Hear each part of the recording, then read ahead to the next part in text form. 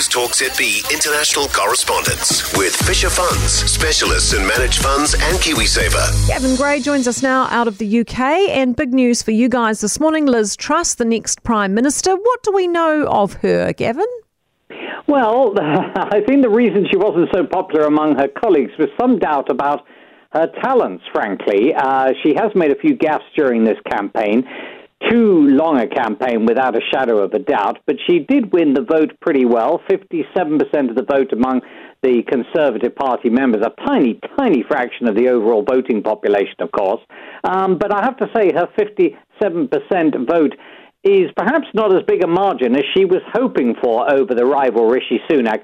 In the past, people like Boris Johnson, David Cameron have had well over 60% support.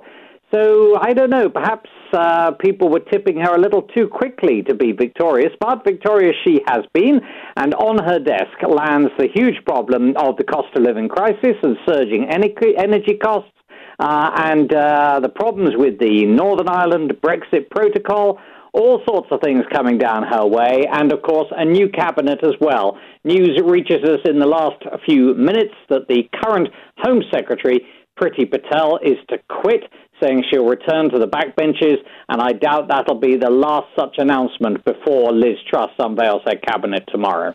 Right, and you do, of course, have gas prices soaring over concerns about energy supplies, which will be another headache Liz Truss will have to deal with. This is after Russia's announced it's not reopening its main gas pipeline to Europe. Yeah, just terrible. So when Russia announced there were problems and they weren't going to reopen the pipeline, immediately the cost of gas surged.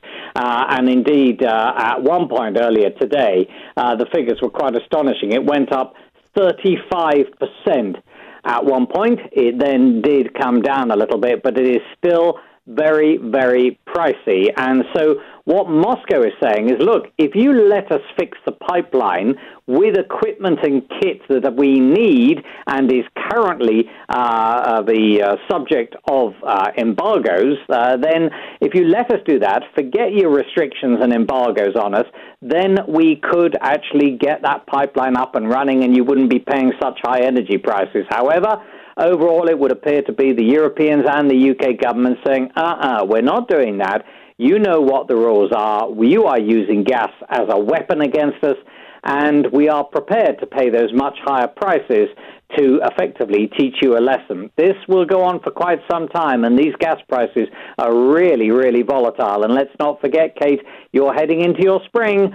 We're heading into our winter. Yes, very much so, Gavin. Thank you. Gavin Grey out of the UK for us this morning. News Talk ZB International Correspondents with Fisher Funds, New Zealand's most trusted KiwiSaver provider.